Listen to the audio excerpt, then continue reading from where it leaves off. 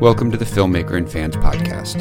In this week's episode, we discuss the 2001 award-winning film, Amélie. Using Amélie as our foundation, we explore topics such as the wide-ranging narrative techniques used in this film, the power of intuition in filmmaking, and the role of humor in building connections with audiences.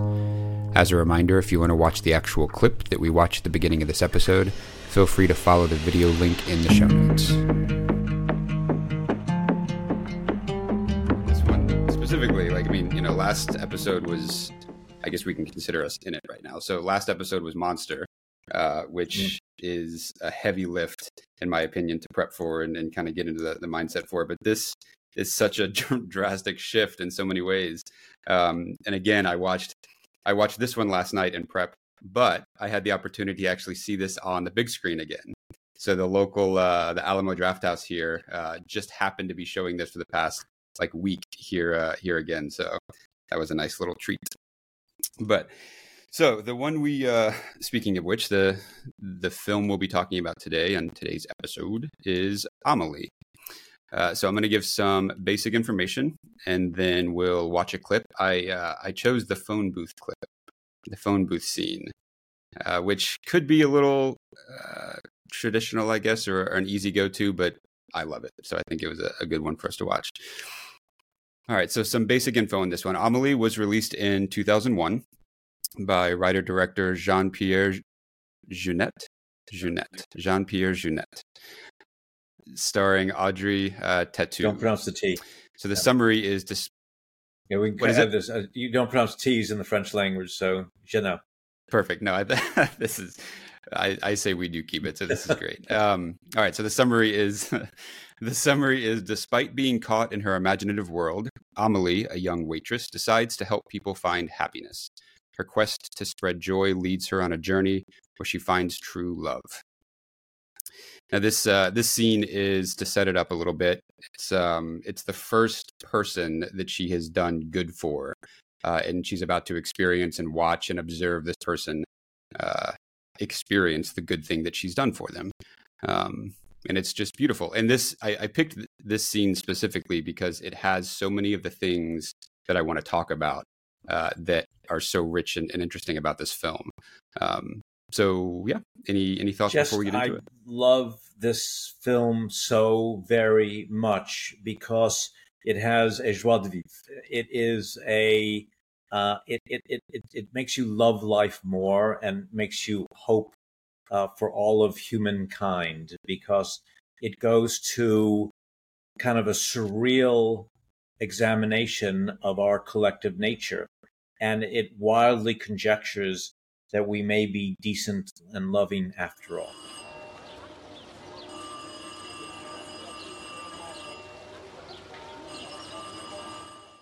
I was second guessing that clip before playing it, and I'm so glad we watched that one. I have so many areas. Just look at her face. Go. I mean, casting is half of film directing, and wonderful actress, but just look at her physicality, the wide set eyes. She has an innocence, and that's what's so wonderful about this, or about Renoir, or about Capra, is that it takes a mature mind to create a portrayal of an immature sensibility, an innocence that we all desire, and a prism by which we wish we could see the world as a place of kindness, love, and decency. And we think it's surreal because we don't experience the world that way, and we mistake cynicism for sophistication. People who are negative and hateful or angry or cynical will often say to everyone else, well, let's talk about the real world. The presumption is that they have a monopoly, or they understand the real world, and the real world is dark and cynical and transactional and mean-spirited and short, brutish, and cruel.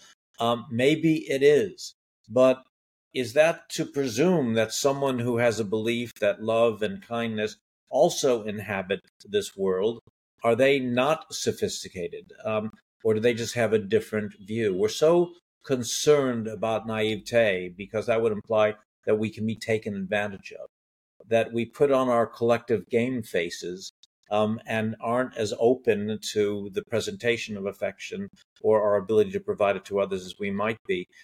So philosophically, I love this film, and it begins in the innocence of her face because it goes to the innocence and decency of her character. And the fact they make everything else surreal goes to the idea that this must be a surreal understanding of an otherwise physical and cynical world. Sorry, just an idea that I had. No, this is perfect. So techniques, and we're skirting around it a little bit, but narrative techniques and just filmmaking techniques in general, I really want to talk about a lot on this one because it's just packed full of this mixed bag of all these different things that the filmmaker and just everybody involved, that what they're doing to create what we're seeing.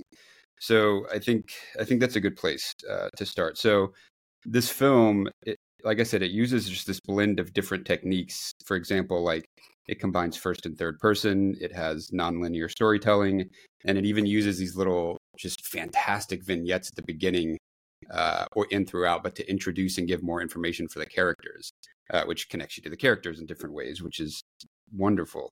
And the director does this in other films too. So it's part of his approach to filmmaking. So my first question is in this area. So outside of things like story elements, like plot and character arcs, have you ever personally experimented with unconventional narrative techniques like this in your own work? That's all I do. And it's important that you say conventional, because what is convention or orthodoxy accepts mediocrity.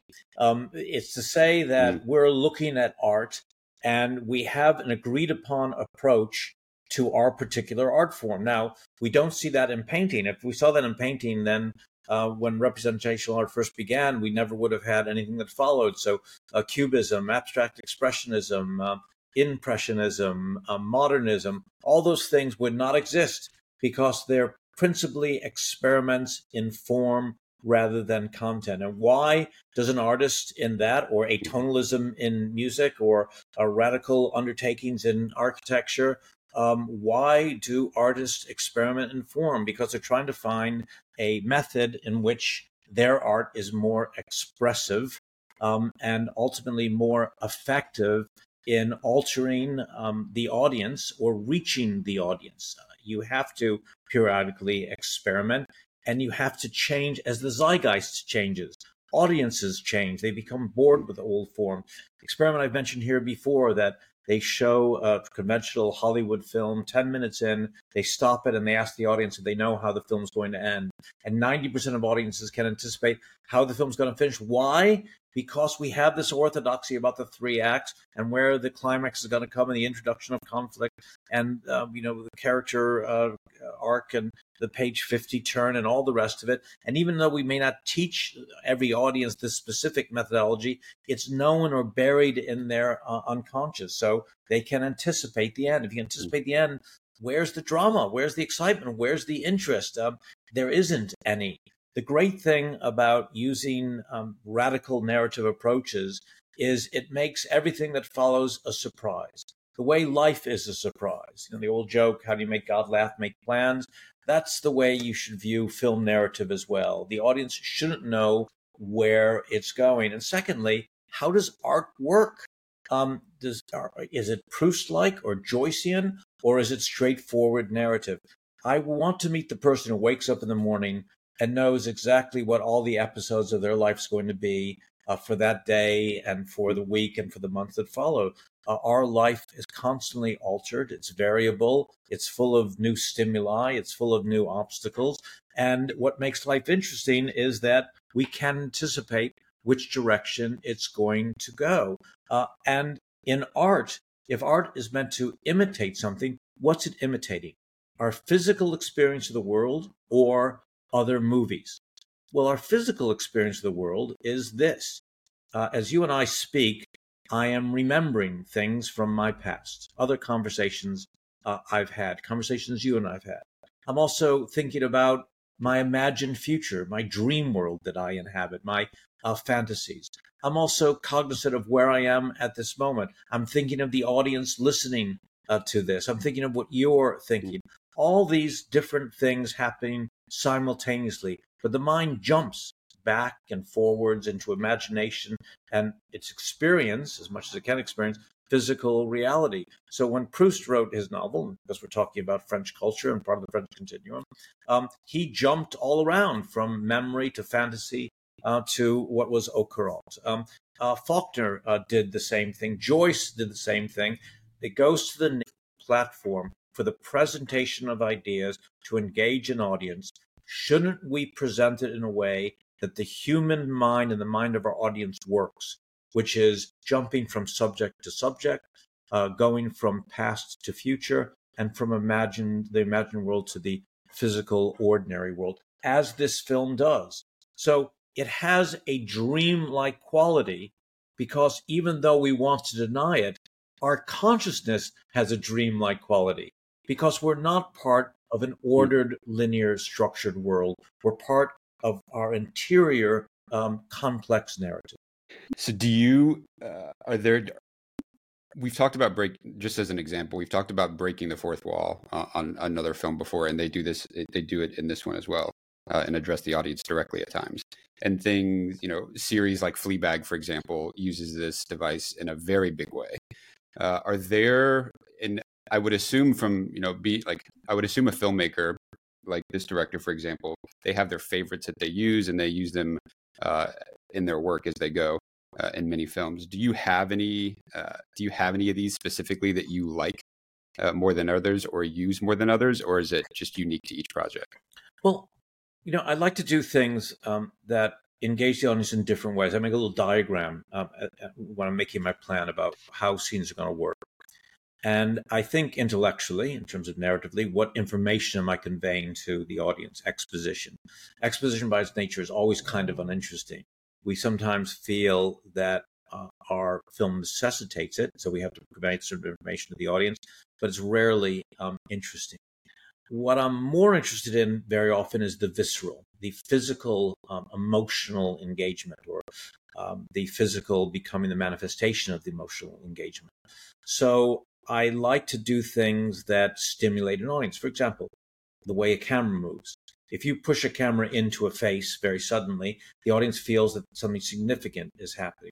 If we just use a close-up, there's a greater emotional intensity. If we use a close-up with an extreme wide-angle lens, we feel right away at some not conscious level that we are inhabiting a world that is different from the world that we inhabit, and it becomes instantly more interesting.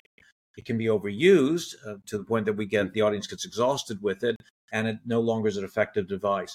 But in this film, the use of a wide-angle lens in very close makes you feel that you're inhabiting a magical and surreal world. And think about it. This is altered consciousness. When you take drugs, if any of you take drugs, when you're at a concert and there's a light show, when there's loud rhythmic music, you feel yourself being affected, but you can't quantify why you're being affected by that. And that is a filmmaker. You look at another French filmmaker, Gaspar Noé, who did a film like Enter the Void. His use of wide-angle, moving, flowing cameras, tracking shots, crane shots, do this same thing. It makes you feel as an audience in ways that you can't specifically quantify. And that's what the filmmaker is doing here as well. The use of color. There's a brilliant cinematographer works mainly out of Hong Kong named Chris Doyle, who radically altered all of our understanding of cinematography by not correcting light sources. All light sources have a different color balance, something we call color temperature. And the tradition was that you balance one light with another. Outside light is blue, inside light is red. If you're going to mix them together, you put a gel over the window, which is red, so the outside light becomes red like the interior light is, and it balances. When you have phosphor vapor lights outside, they have sort of a greenish blue color to them. Other lights can be orange. You always correct them so everything comes within a particular limited amount of color temperature, not Chris Doyle. What he did would mix all these different colors together and leave them. And you think, oh, you can't do that because the eye can't adjust. And suddenly the world isn't as we experience it, even if it is actually happening physically in that way. But that's the point. Because when the world is altered, as if you're going on a dream, it's like Alice in Wonderland, like you're entering your interior world and suddenly the way you mediate what's presented to you is wholly different, and I would conjecture more emotional because it is surreal. And so some of the most interesting filmmakers work in a way that they alter the ordinary world, and we no longer see it in a conventional way. And that means we enter into a different mode and a different understanding. Charlie Kaufman in a film like Being John Malkovich. These images are so strange, so unusual, so surreal that you would think, oh, it's going to take you out of the story. You're not going to believe the story. But what Charlie Kaufman would certainly say is film is not about the bloody story. It's about where the audience is emotionally and intellectually and viscerally, and you're going to affect them more profoundly if you can alter the way they mediate that physical world that you present.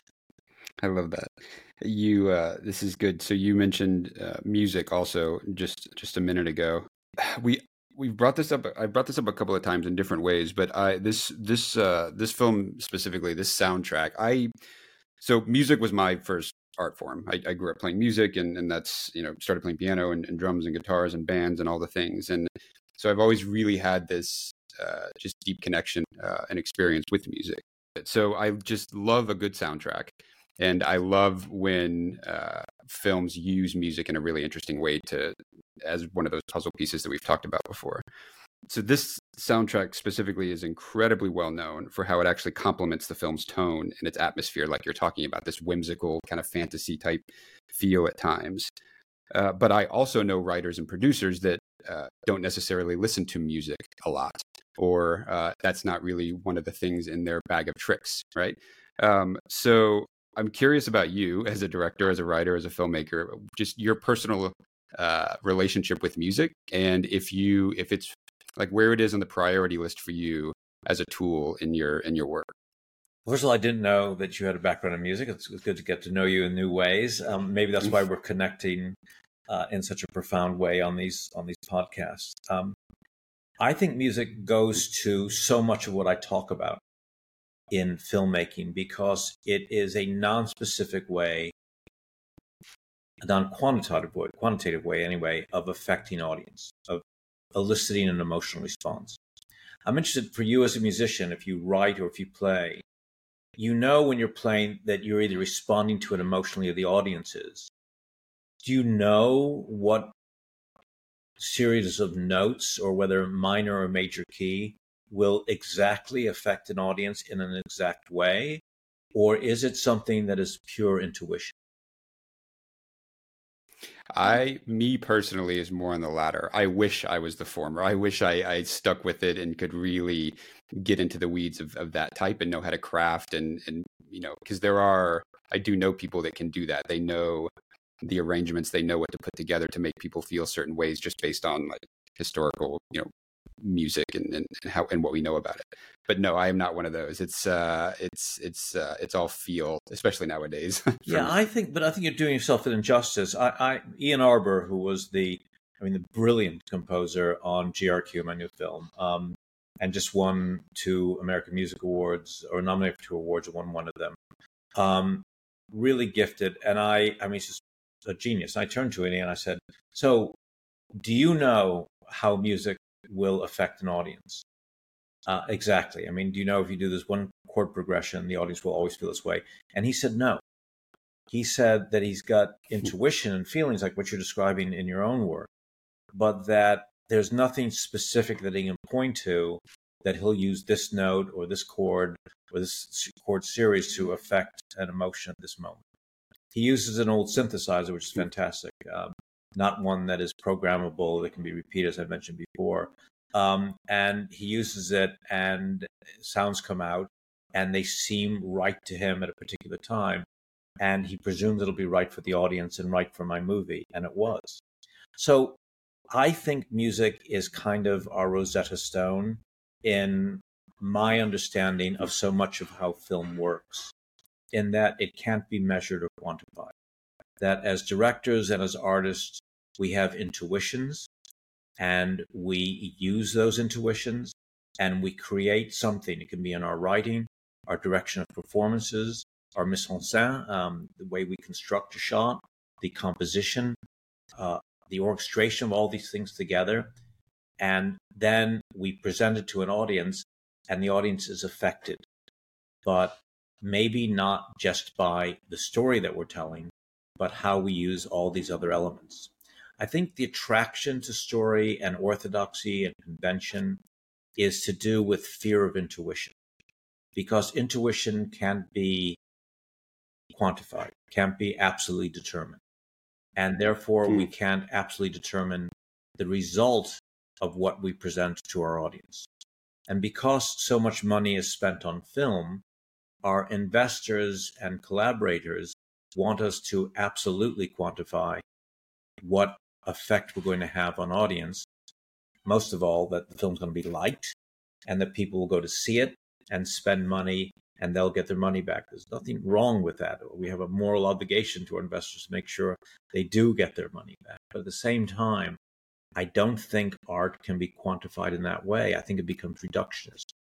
And that's why the obsession with conventional narrative in Hollywood and elsewhere is a style of filmmaking we've seen in the last 20 or 30 years. So many of the films we've looked at in these podcasts already are essentially non-narrative. I think that Lady Bird kind of has a narrative, but a lot of it isn't narrative. Certainly Lost in Translation kind of has a narrative, but it's meandering and just a series of episodes, one with the other. GRQ has a narrative, but also deals with the unconscious mind and fantasies. I think for me, for my preference, for my sensibility, the ability to free ourselves of the convention of ordinarily understood narrative is the way to make the most impactful films. And here we see it in Amélie in 1,000 different ways. Each individual sequence is constructed in a way to affect audience. The use of colors, all those greens, for example, are meant to take you out of your ordinary understanding conventional world. It's as if it's sending you a little subversive message. You're not looking at the world as it is, but by seeing the world as it isn't, we get to see the world as it is, as if for the first time. By reframing our experience of the ordinary world, we get to see the ordinary world with a clarity that we wouldn't see it if we didn't have our access to remarkable pieces of art. I want to go back to intuition before I forget. As this was a big piece of what you just brought up. So one of the big kind of turning points in my creative career and just everything in general was when I learned to trust my taste and my intuition and start leaning on those more than more tangible, measurable things on certain projects, especially early in the career. I'm curious, and we don't have to keep this in, and this might go down a rabbit hole that might derail us, but do you remember when you started trusting your taste and your intuition, and has that always been there for you, or is that something that you had to discover and find? What a great and brilliant and difficult question.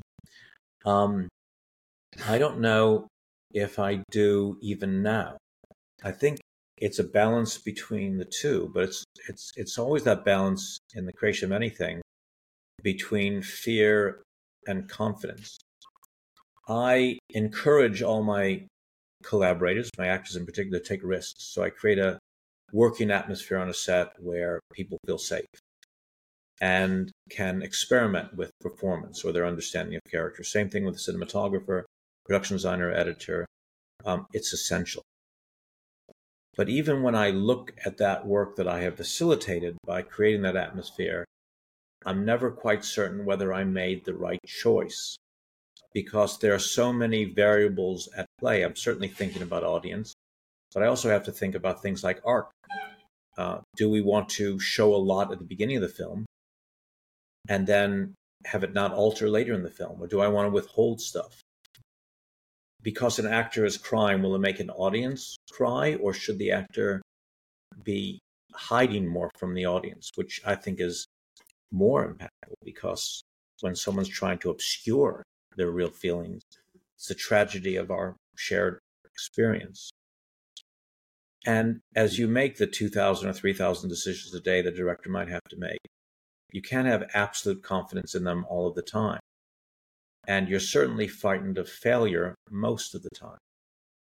So the minute fear becomes part of that equation, intuition starts to exit the room because you want empirical data that can confirm to you that your decision is correct. So you might turn to others in the room searching for validation, which is probably the most pernicious and self-subverting thing you can do because they don't understand your vision, even if you don't fully understand your vision.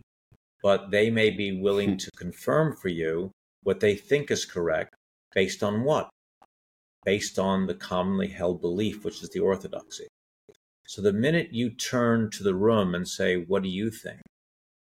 The minute you do a survey, statistics, empiricism would tell us that most of the time, what will be presented back to you is mediocrity because it'll be the most widely held belief because that's the definition of mediocrity.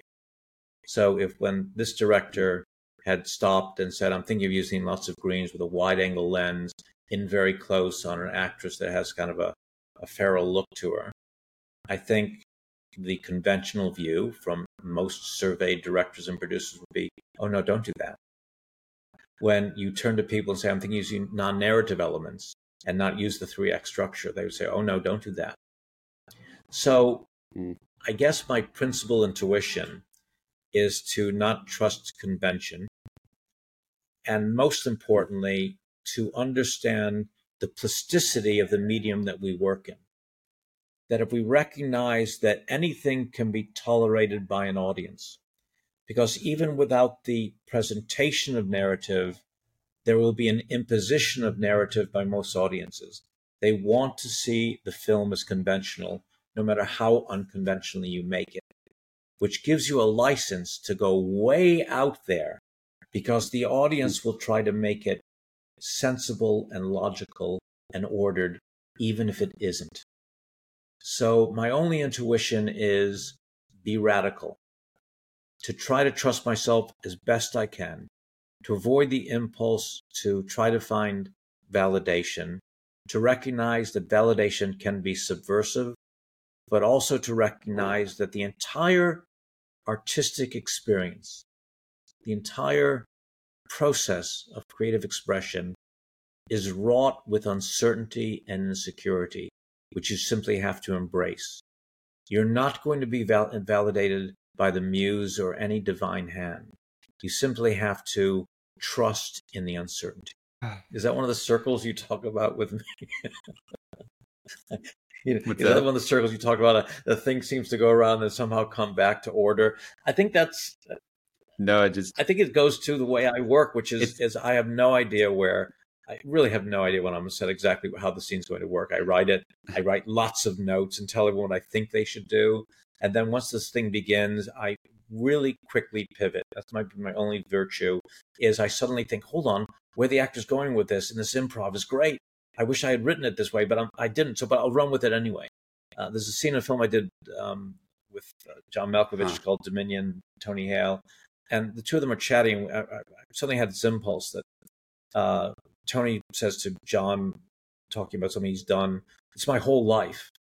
And I wrote this line on the spot, just something struck me because I just had an argument with someone. And John responds, we all have lives. Doesn't mean they're important. Okay, this is going to sound incredibly scripted. It is 100% not, though. I've seen that movie that you're talking about, and I saw it as Last Call. I know that exact scene and that exact line, and it's one of my favorite lines of the movie of his. So just to go back really quickly, so that was not in the script at all. Not in the original that was script. On the day. John, myself, and Tony were talking about lots of things, talking about what the scene was about, and then suddenly Tony began to riff about what his character was and how his character was trying to impress John's character. And I thought, I hadn't thought of that before. That's very interesting. Yeah. And he goes, yeah, it's like we talked about validation, and he's looking for validation from this guy who was so cynical, so full of hate for the world. Because in John's backstory, which we had evolved, he had been to the war and seen horrible things and no longer believed in the ordinary decency. So couldn't see anything positive or virtuous in himself or anyone else. So for Tony's character to be selling to him, to try to impress him, was something that was impossible. So it would make the most logical sense in the world, as I thought about what Tony had just said, to feed John the line, tell him that his life doesn't matter. And it's the worst thing that Tony could have heard. And it was inevitable that John had to say that. It's a great companion piece for Amélie, because Amélie would never say that to anybody. She would say to everyone, your life has purpose. It may not be obvious or ostensible, but it has purpose. It could just be enough to love someone. Now, to say it's enough to love and be loved in its turn sounds terribly lightweight. And this is to do with the intellectual pecking order of how we value ideas. Dark ideas to do with nihilism or existential understandings of the world, we see as sophisticated. A belief in innocent decency is seen as naive and childlike and not intellectual. So filmmakers, independent filmmakers who very often are intellectuals, are less inclined to make comedies than they are drama, because they want to be important and be validated by like thinkers who are cynical and dark, who won't see comedy as significant or romance as significant, and will see only drama, particularly dark existential drama or nihilistic drama, even better, as profound and significant. So it's a strange cycle in which films like this, which engender a desire to continue in life, are ghettoized and evacuated from the independent world, and only the studios make them, because the studios who do metrics discover that people like validation and romance. And they're more cynically driven and say, we can make more money if we make films like that. But what the studios are onto might be more profound and significant than the dark, independent nihilists who are making films that may be important, but nobody wants to see. I thought this was going to be a harder turn, but I want to talk about humor and the use of humor. So this is perfect. So using Amélie, this movie has just such a unique sense of humor about it that it uses it to develop the characters and further plot and everything. And you have had a ton of experience in, I'm going to use the word traditional, but you've had a ton of experience in traditional comedies, for example, like Waterboy and White Chicks and Half-Baked. And it's so they're Half-Baked. But on the other side of it, you've also been involved with projects like Noah Baumbach's Kicking and Screaming, which has its own flavor of humor, which helps connect the audiences to those characters. So question, I'm curious why you think that humor is such a powerful tool at building connections and empathy with audiences through film. Really, again, important question. When I write a script, and I lecture about script writing, I point out to audiences, to writers, that you have to begin a film in a way that builds an empathic bridge between audience and character. So you have to determine as a writer what is appealing in a human. One of those things is vulnerability. When we see someone injured, our inclination is to nurture them or protect them. When we see someone who is frightened privately, someone's in a room preparing to go out, and we see them look in the mirror repeatedly, we see they're insecure about their appearance. And they go out, and then someone makes fun of them. Simple device. Where does the audience sympathy come? It comes to the person they saw earlier by themselves, terrified and insecure, because all of us feel a vulnerability. All of us are frightened. All of us have weaknesses. All of us find the world terrifying. All of us want to be loved and validated. No one is different from that. We talked about this in Monster. Even someone who's a serial killer still has the same human needs that the rest of us have. This is a thing that sacredly binds us together, is our needs. So what is humor about? Humor is a desire for validation. We want other people to laugh. But it also has a basis in vulnerability. Very often, the foibles that we laugh at are failures, incompetencies, not core competencies. insecurities, and our ordinary humanity. And what's so beautiful about Amélie is this is a collection of people who are strange. They're not conventionally beautiful. The guy in the bar with the huge ears and who falls in love with the woman who works there is a strange looking dude. The woman he falls in love with is strange looking. Everyone is unusual and strange, in some way distorted, or has a kind of a disability. But that's our collective beauty. And it's the objective correlative of what our interior life is like. That we all see ourselves as wounded and injured and unattractive in some way. We're not as smart as someone else. We're not as beautiful as they are. We're not as rich as they are. We're not as empowered as they are. So humor has its foundation, most of all, in our shared humanity.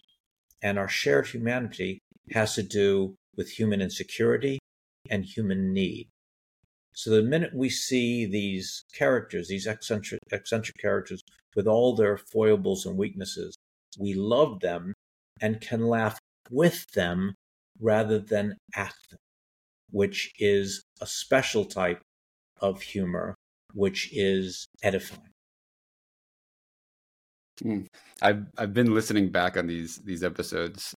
Obviously, now that we have a few in the bag, and talk about insecurities. I keep going back and forth, and I don't know whether me sitting back, because I just get lost in listening, and that's one of the things that I try to do most in this is like really just try to just take it all in, and it's so funny because by the time whenever things are done, sometimes I completely forget where we are. Well, so I have to rearrange. It's the welcome to Steve Burns experience. It's because I go all over the shop. It's again the way my mind works is that was I talking about human empathy? Was I talking about humor? Was I talking about eccentricity? Was I talking about how strange the characters look? But look at my career, Vince. It's the same thing. I mean, I shot Half Baked and I shot Monster. I did the action stuff on SWAT, and then I did White Chicks. So I don't have a clearly defined identity, and it's kind of difficult because in Hollywood you want to have a clearly defined identity, so you can monetize that. You can say, "Oh, he's the comedy guy. He's the independent film comedy guy, or he's after Monster and some other films. He's the dark drama guy. After I did Magic City, he's the big budget TV episodic guy." But it's an art form. And I jump genres because I'm still trying to find not only where I have the easiest expression of my individual voice, but I need to experiment with that to find out which one gives me the greatest satisfaction as well. So when I'm on set, people engage with me exactly as you're engaging with me. They go, "Where's he going with this?" And I'm not saying that as like kind of braggadocio, like, "Isn't this cool?" It's just my nature.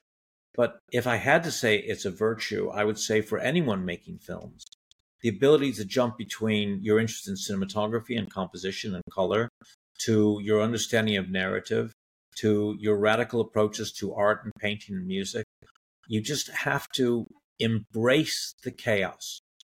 Rather than looking for order, first embrace the chaos.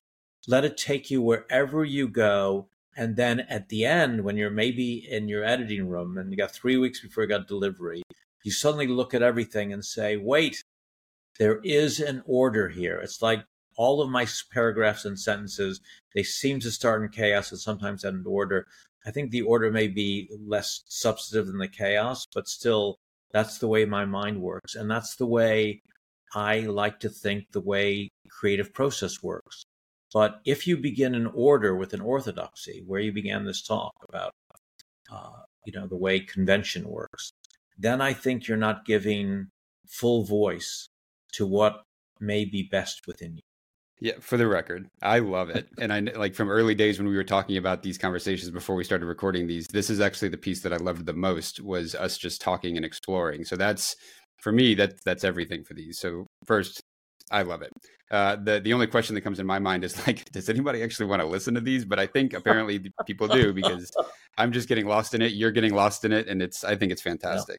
Yeah. But real quick, so to go back though, this wasn't something that I wanted to talk about, but you brought it up, so I'm curious, and we don't have to. But right now, I mean, for a while now, but especially in kind of the traditional, corporate world, marketing world, business world, branding is just everywhere, right? So not just product branding and business branding, but the whole, personal branding and who are you and what box can we put you in, or what box are you putting yourself in? And when you were talking about it being an art form and being, it's kind of an ever-changing thing, and then you as an artist being an ever-changing thing, and you're taking in and you're putting out, and that's shifting you as an artist.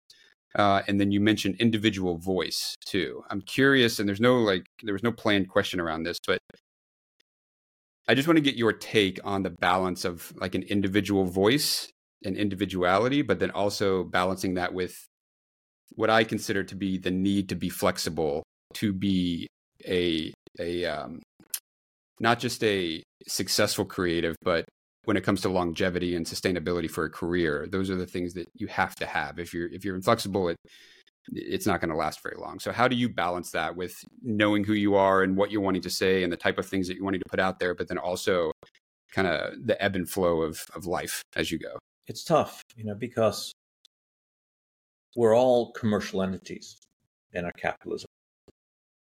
I've got to be marketed. I've got to be sold. If my new film, GRQ, doesn't sell, which I think it will, apparently, then I'm no longer as valuable as a commodity as I was before it went to market. Same thing with any project I work on. If Monster hadn't won an Academy Award, a lot of money, maybe I would have been less valuable. Noah Baumbach's films hadn't taken off and Noah got multiple Academy Awards, I may not have been as valuable. White Chicks had not become the cultural phenomena it became, I may not have been valuable. So in looking at those projects, first of all, could I have anticipated that each of those projects would have been successful as they were? No. You think you can, but you can't. You have to trust your intuitions, and your principal intuition is to do with choosing which people to work with rather than which individual project to work with. When I first met Noah Baumbach, we talked at great length about the French Nouvelle Vague, about French films in particular, which we both had a huge enthusiasm for. We then talked about important independent American filmmakers that we liked and British ones. And that's how we connected. And I thought, wow, I'd really like to work with this guy because he loves movies. He's a cineast and intellectual and is very, very funny. Kicking and Screaming, when first reading, I liked the script. I wasn't overwhelmed by it. It wasn't until I saw what Noah did with his actors and the way the lines would be delivered and the way the thing was structured that I realized just how magical of a filmmaker and as a writer and as a mind Noah was. But I knew as a person, I loved him and wanted to work with him, which is why we did 3 films back to back to back to back. We did Mr. Jealousy, Kicking and Screaming, and Highball, which now kind of become an interesting phenomena. And I mention here because at the end of Mr. Jealousy, we put a lot of the same actors together in a room, and I think we shot the feature film Highball in 2 days with a camera on a shoulder running around the room, floating lights, all these ideas I later borrowed and put as some of my own movies. But Noah wanted to do this radical experiment. It was very radical, and some of it worked and some of it didn't. But what was important was he was willing to make the experiment, which then changed our understanding of how film worked, how quickly we could shoot, how actors worked, how lighting worked. We had actors moving lights. We had to spin this light thing around when I walked by you, and everybody was helping. And it was kind of a nightmare, but it was also kind of magical. But what was significant was I chose to work with Noah because I sensed, intuited that his sensibility was special. The Wayans, I love Keaton Ivory Wayans. I love him. A brother to me. Sweetest man. Incredibly funny. Now, people were saying to me, do you really want to go do a Wayans book? They're not very sophisticated. They're kind of vulgar. I wasn't thinking about that. I was thinking about how evolved and sophisticated and charming and loving and kind Keenan was. And we talked about all sorts of things to do with our life and our adult life and our children and our wives and all the rest of it. I thought, wow, this is a great guy to hang around with. And he explained to me his theories of comedy at great length. I learned so much about comedy from Keenan, so much, but also about human beings, about why they laugh, about how we can connect with the audience, about how they can feel they're part of a joke rather than the object of a joke, which is very important in everything that he did. And then I watched him at close range as he would set these sequences up, and I came to understand how comedy worked, but then also how empathy worked. They may seem farcical, but you care enough about these characters that the joke works. If the farce is so big that you don't believe the characters exist, jokes never work. Same lesson that Adam Sandler provided me with, another great human being, about as ridiculous as the character was in Waterboy, he existed enough in our collective consciousness that we thought of him as a human. We saw his frailty and vulnerability, not unlike the frailty of the characters in Amélie, and that's why we can share laughter with them. The weak, strange, eccentric, and vulnerable we find ultimately charming, not threatening, and we feel in some way superior to them, even as we feel connected with them, the way we might with a strange-looking bulldog or pet that is not attractive because of how strange they are. To love people for their eccentricity rather than despite it is central to our understanding of this type of comedy.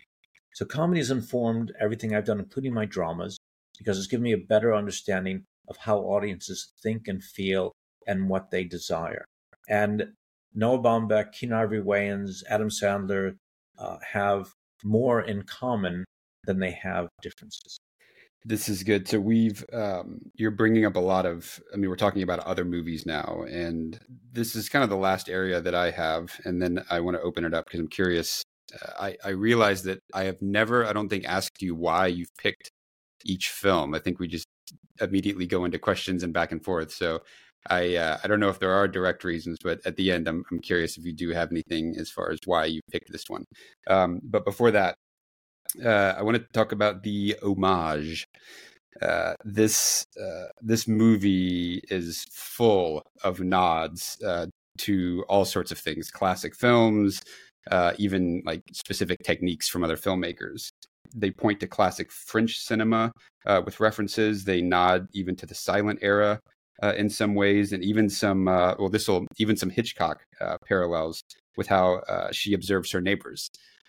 Which I thought was really interesting because we've obviously talked about Rear Window already and talked about the voyeuristic flavor in that film. So this movie is just full of all those nods and those homages to other areas, which I personally love in movies. I love seeing them. I love experiencing them. It feels like an extra connection with the filmmaker and the people that made it. It's fantastic to me. But you know, on the other side of it, doing all the things and making the actual films, have you ever included any, call them homages or nods or little references like this in your own work, or are there any that you have as favorites, or how do you feel about adding these things in general? It's interesting. I worked with a filmmaker a lot named Ernest Dickerson, who's one of the great cineasts, and to be Spike Lee's cinematographer, went on to become a really good director, and I did some really interesting films with him. And he does homages all the time, and they work for him. I reference lots of other movies. I borrow techniques, like this kind of homage or a theft, I guess. I steal techniques from Hitchcock in particular, but from other filmmakers also. But less inclined to pay a homage because it's kind of a joke, and a joke has to fall within a particular structure, and that would be to a surrealism. Absolutely. So in this particular film, it's perfectly logical because it's so surreal in Amélie that all these references to shared culture are part of the charm of the film, because we're not inhabiting fully this narrative ever. We're always slightly outside of it, but that's okay. We can't come to believe that narrative is the only thing that works. We can simply inhabit an experience which overwhelms us viscerally, intellectually, emotionally, without it being a story. We can go to a concert and be overwhelmed by the music without it telling us a story. We can go into an art gallery and be moved by paintings without telling a story. So Amélie is not a story. There's a story there, but it's a series of events and experiences and stimuli that provide us with things that are emotional, intellectual, spiritual responses. And that can be included in homage. In fact, it's logical when we talk about this idea of semiology. Semiology is so central to our understanding of French philosophy and French filmmaking, that an encoding of an idea is the way all language works. There's an idea, it has a representation in a word or an image, and that word or image comes in our mind to represent the idea. That's signifier and signified. The signified is the idea. The signifier is what we see or hear or presented to us. And that imbues all of French filmmaking.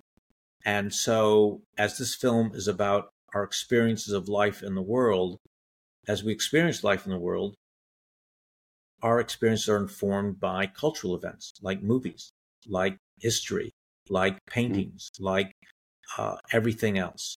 So tying the zeitgeist into the film for a film like this makes perfect sense. One of the reasons I love cinema français and French culture is that there's this continuum in French filmmaking which ties all of French films into all of French culture in many, many movies. And this because of the Nouvelle Vague and Jean-Luc Godard. And Godard really revolutionized this understanding of narrative film because Godard would throw in images that were culturally significant that had nothing to do with the narrative, because Godard was writing an essay in each of his films about the culture as well as telling a story, as well as presenting ideas. I would suggest that, as odd as it seems, this charming little film was much influenced by Jean-Luc Godard and the Nouvelle Vague and all the revolutionary filmmakers that we saw producing important movies in the 1960s. So it's wholly logical for its particular form. So speaking of it, getting to it, why did you pick this film? I love this film for so many reasons, and I wish this question would have been there for each one. It's such an obvious one, but why this one? What is it about it for you? I think, you and I, Vince, talk about our lives separate from this podcast, about, the complexities of our individual lives and the good things and the hardships as well. And my life is complex, like everybody's is, and I need sometimes solace from the unrelenting inequities of my life experiences. And I have always found that individual solace in movies. The term escapist sounds pejorative, that we go to movies to escape the world. I don't think we do. I think we go to movies so that our world is reframed in a way that's more palatable, tolerable, and acceptable. So when I see a film like this, it makes me joyful.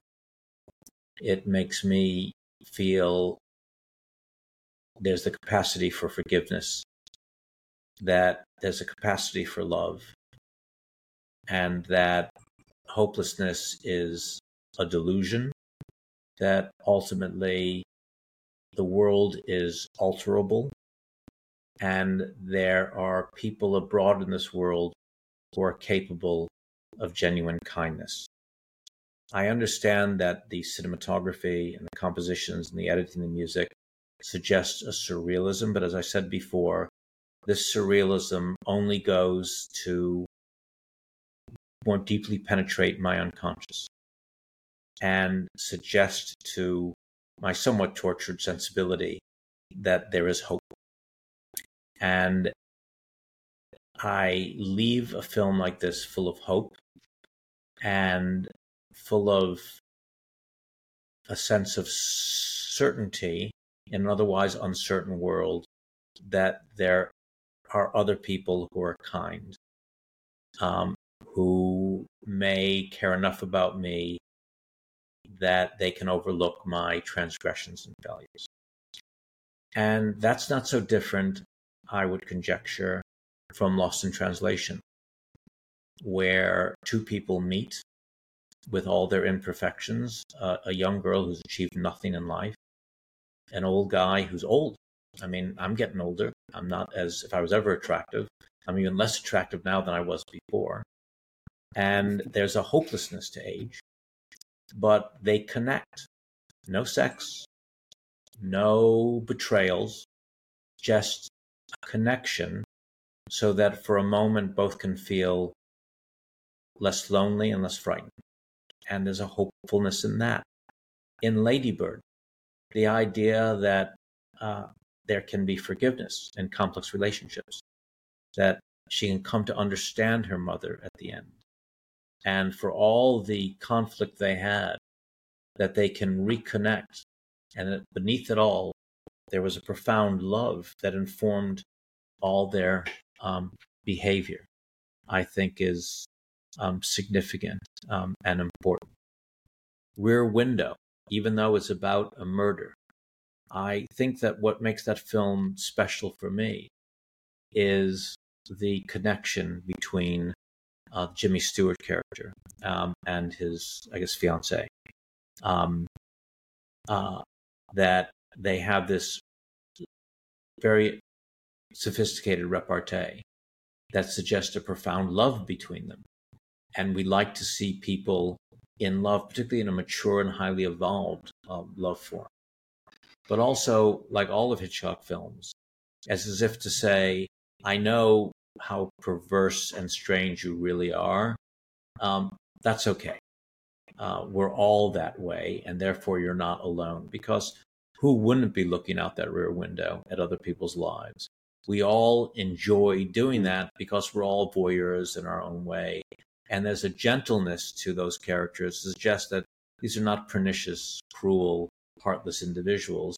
They're just flawed like all of us are.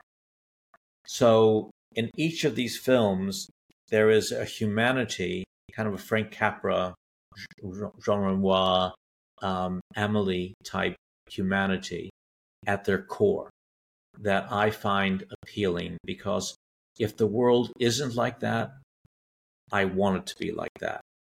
And if it is like that, I want to be reminded it's like that. Because if the world is darker than these films portray, I find it almost intolerable. The more that we talk, there are so many points that, I mean, this 5 minutes right here just brought together so many things from the past handful of conversations that we've had. That's incredible.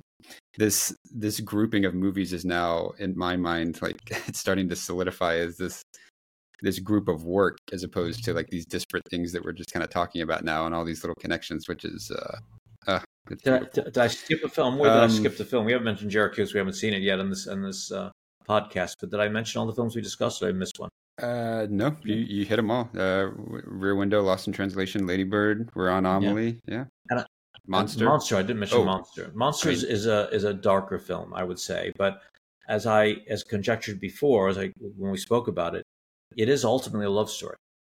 It's about the darkest of people, but about how the thing we all share is the need for love. So I think Patty Jenkins would say, as I would say, that for whatever everyone thinks the film's about, it's basically a love story, and how you really have to learn from our experience of human interaction that the darkest people, or the most successful people, or the most isolated people, all have this shared human need for love and companionship. And if that's a starting place, then it's a lot easier to care about other people. And if film has a function, maybe that's one of its better functions. Any last thoughts before? I don't want to make it too hard turn into trivia. Well, just but I have some good ones. Why this film is so magical, and I can watch it. I break films in different categories. Films that are good that I won't watch again. Films that are good that I should watch again. And films that are good that I do watch over and over again with never getting bored with them. Amélie's a film that I can watch over and over again, because it's I can't remember the narrative because the narrative is so disparate. The characters are so eccentric and charming that I can just look at an image and not care what they're saying. I just like looking at the image. Her face is so Yeah. delightful. The strange little man in the coffee bar is so strange looking, but so delightful. The people in her building, the strange artists and things, are so charming and eccentric that these are people you want in your life. You recognize that the people that make our life interesting are not the ordinary ones, but the extraordinary ones. And it doesn't matter whether they're rich and successful or not. What they're rich in is life experience and their alternate realities. And by mixing people with alternate realities, our lives become more interesting. We don't want to just people our world with people who are like ourselves or mirrored of our own sensibilities. So you feel that you're inhabiting this world and that at every turn you're having some new experience that you can't anticipate its resolution. And that makes it incredibly interesting. It makes you want to live in Paris. It makes you want to live this life and meet these people and live French culture for all its strangeness. It's wonderful. I completely agree. And we didn't, I purposely, and I don't know how I feel about it now, but I didn't actually put down too many questions or notes around visual components of this film, because I feel like we've talked about that a lot so far. But this film is just absolutely gorgeous. I mean, what you just said, some of these things that you can just look at, like you need nothing else but a still shot. It's just an unbelievably beautiful film. Cool. Trivia? Sure. My favorite part, as you know, so lay it on me. I like these. I am a fan of these. Let's see. Okay, so we'll start easy. Audrey, the actress that played Amélie, the main character. So if you haven't seen the film yet, there are several scenes, and it's one of her things to do, which is skipping stones. It's a through line throughout the entire film. She collects stones in different places that she goes, and there's various scenes of her skipping stones, and really beautiful setups. However, Audrey did not know how to skip stones, apparently, and all of that was special effects. when I guess, if you've seen the movie and know the importance of kind of that thing for her, that's I thought that was pretty interesting. All right, what else? So she's watching, at one point she's watching a documentary. It's an imaginary documentary, but it's a black and white documentary, and there's a funeral scene in this documentary that she's watching on TV. And apparently the footage that they used for that funeral was from a 1923 newsreel segment about the death of Sarah Bernhardt. Wow! So that actual funeral was newsreel footage from Sarah Bernhardt's funeral. That's and going to this idea of the continuum. Sarah Bernhardt, one of the most important actresses in the history of France. So perfectly part of the continuum. Right. It's fantastic. And by the way, lots of references to Jacques Tati, a really important French filmmaker from earlier, and the composition is very Tati-like. So it's the quintessentially French bit of culture, this movie. Okay, so now the last two that I have they're all about the beginning, but I think the beginning is wonderful in itself. So the opening scene where, so the opening of this movie, there's a part where usually, the opening credits are rolling and the crew and producer's name and directors and such are up on the screen. I completely missed this, and I don't even know if this is a well-known thing, but that sequence where they're listing all the crew members at the beginning, each little piece that the young Amélie is doing, those little clips of her doing things like playing and interacting, all of those have something to do with the crew member that they're showing on the screen at the time. So costume designer, for example, the child actor is like dressing up in costumes, and each one of those aligns to the name that they have on the screen at the moment, which I thought was really cool. I thought that was fantastic. That's one of those things that I get excited about, especially when I know it now and go back to watch it, because it's something that you obviously have to think of ahead of time. Like it wasn't a mistake that happened. This was a planned thing, and they didn't have to do that. And I always enjoy when they don't have to do those pieces, and it just elevates it so much. It makes the film more special. And then the last piece. There's a thing that Ernst Lubitsch, the filmmaker, used to put certain things in the background of action, and very often audience wouldn't see it. But on seeing a film for the second or third scene, you suddenly see something in the background, and you say, I never saw it before. That's really funny. It's called the Lubitsch touch. You would do things that weren't part of the narrative, but were just interesting little bits of things, shtick, that would play in the background. So that's one of the reasons I love this film, is there's so many things happening within the frame and so many different levels that you can miss them. But each time you pick something up, it's like finding some little golden egg, and it's kind of very special. All right, so last one, back to the introduction. So I thought that you might find this interesting specifically. So in the introduction, when the narrator says, the introduction kind of shows this like montage and sequence of how Amélie was born. So how her parents came together and then how she was born. During that sequence, when the narrator says 9 months later she was born, the footage that's being shown at that time is of a pregnant woman's stomach growing larger during her 9-month pregnancy.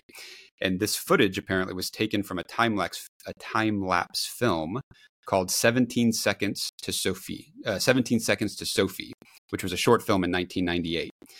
It was shot on 16 millimeter using a Bolex mounted on a wall, and the dad clicked off 2 frames every day for 9 months, the entire 9-month pregnancy. Lighting was fixed, background was fixed, focus was fixed, and the only thing that changed was the mother's stomach. So that's how they collected all those images. And apparently this short won first prize in an international film festival that year for experimental category in 98. So all of that said, like, this was an entire project of its own, this short that was put together and won, and it did its own thing, and it had its own existence. And then it was its own piece in this film, which was its own project and had its own existence. It's just, to me, it's just such a phenomenally beautiful thing how these fit together sometimes. It's so cool. Well, it's very interesting good that we're doing GRQ next week, because we did a lot of that in GRQ. And this goes to, I guess, if anything that sums up what we're talking about the flexibility of mind. That the more limited you see your ability to make use of film form or any artistic form, the more limited you're going to be as a filmmaker or as an artist, or as a thinker, or as a person. That the world by its nature is chaotic, and we're desperate to impose order on that chaos, and we can either do it sooner or later.